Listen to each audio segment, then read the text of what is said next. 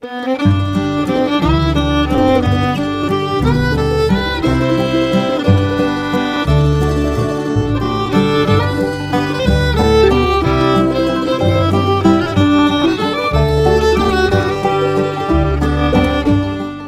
morning, Oregon. I'm Finn J.D. John, FJ at OffbeatOregon.com, and this is the Daily Offbeat Oregon History Podcast. It's Thursday, so this is an archive show, first published as a newspaper column and podcast episode sometime in the last 10 years. Thanks for downloading, and I hope you enjoy our show. This story was first published on March 15th of 2015 under the headline, Coast Guard Sand Pounders Kept Wartime Oregon Secure. Here we go.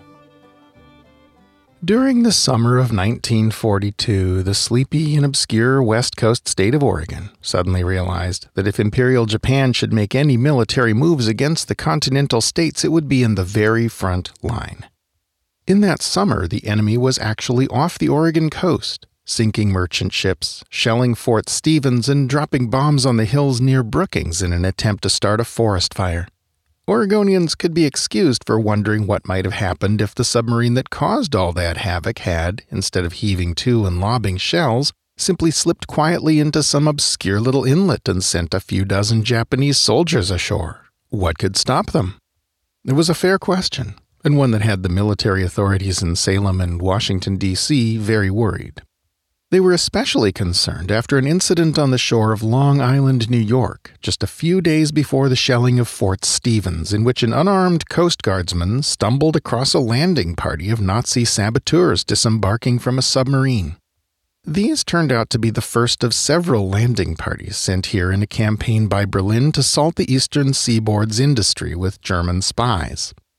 The answer to this new threat came a month later when the U.S. Coast Guard launched the Coast Guard Beach Patrol, which quickly became known as the Sand Pounders. The Sand Pounders Patrol was staffed with recruits drawn largely from the Midwest and from the east of the Cascades, horse country. That's because, as anyone who's ever strolled an empty Oregon beach knows, walking isn't the optimal way to cover distance on the beach. That's especially the case if you want to bring with you one of the giant 35-pound portable radio transmitters that were then state-of-the-art. So right from the start, the Sand Pounders were envisioned as a mounted service wherever geography would permit it. They had to wait for horses to be supplied by the Army, but by late 1942 the animals had started to arrive. Trained patrol dogs were already being added to the patrols, and so by the end of the year, the Sand Pounders had grown into the form they'd take throughout the early war years.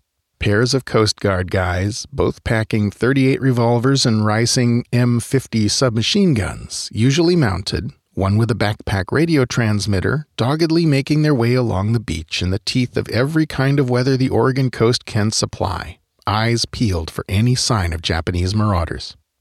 The Coast Guard also built a series of watchtowers, similar to the one behind the Yaquina Bay Lighthouse in Newport, from which coasties watched river entrances 24 hours a day.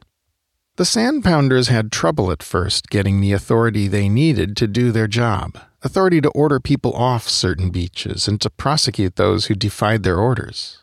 The commanding general of the Western Defense Command refused outright to grant them authority to do more than just report stuff. Finally, though, in late summer of 1943, the governors of Oregon and Washington issued a proclamation giving them full law enforcement authority.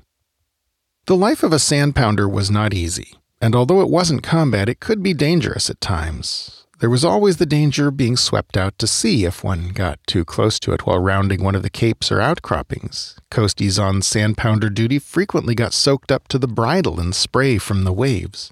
And the horses added an unpredictable element as well. One unfortunate fellow was patrolling along the coast near the Southern Pacific Railroad track when the engine, passing by, fired up its boiler burner, startling the horse, which threw the rider, 35-pound radio and all, and galloped off into the night. The Sand Pounders shared the fate of the Aircraft Warning Service volunteers and the Tillamook-based Blimp Squadron. By the time their program was up and running, the Japanese menace to the Pacific coast, other than balloon bombs, was entirely gone. So the Sand Pounders of Oregon didn't get much action, other than the frequent drills they participated in, practicing repelling amphibious invasion. And in early 1944, as it became obvious that the Japanese invasion was no longer a threat, the beach patrols started being cut drastically back. Patrolmen young enough for combat duty were sent off to help the Navy deliver the D-Day invasion force. Surplus horses were auctioned off at the Tillamook County Fairgrounds, and, of course, with the end of the war came an end of the beach patrol entirely. So, were the Sand Pounders a success? It depends on how you measure it. Although they never had the opportunity to catch an invasion or infiltration force, had one been dispatched to Oregon's shores, there's every reason to think they would have. Their effect on morale alone may have made them worth having around. Their presence on the beaches was a real comfort for the nervous residents of Oregon coastal communities during the dark, fearful year that followed the Fort Stevens and Brookings attacks. But it's also possible that the Sand Pounders had won their fight before they even suited up. When that unarmed, untrained coastie stumbled across the Nazi saboteurs on Long Island in that incident that caused the beach patrol to be organized, the message got back to the Axis powers loud and clear that the American home front was not going to be an easy target. The prompt arming and organizing of the beach patrols would have been a topic of intense interest to Axis spies in the U.S. and would have been observed and reported back to Berlin and Tokyo. The fact that the patrols were mounted and equipped with battlefield radios meant that all that would be needed to ruin a months-long operation would be a glimpse. Who knows what diabolical plans were never hatched by the wartime enemies because they knew the beaches were so thoroughly monitored. The Sand Pounders had a boring time of it during their lonely beach duty. None of them ever saw a single enemy combatant. The fact that they never saw any action doesn't mean they were a failure. In fact, if anything, it's a certification of their complete success. Key sources in this story have included works by Eleanor Bishop, Dennis Noble, and the U.S. Coast Guard Historians webpage.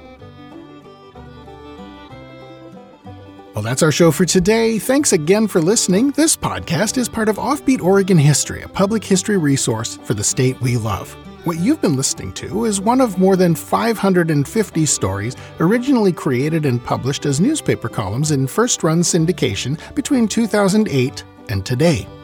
You can read them all at offbeatoregon.com.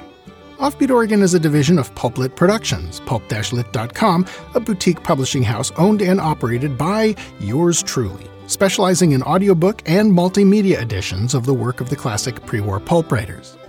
This podcast is covered under a Creative Commons license type CC by SA 4.0, which basically means you can do anything with the content you like, so long as you A, give me credit for it, and B, whatever you make is also released under a Creative Commons license. But if you need a waiver to either A or B, hit me up, fj@offbeatoregon.com. I've never said no yet to a request for a waiver of one of those conditions.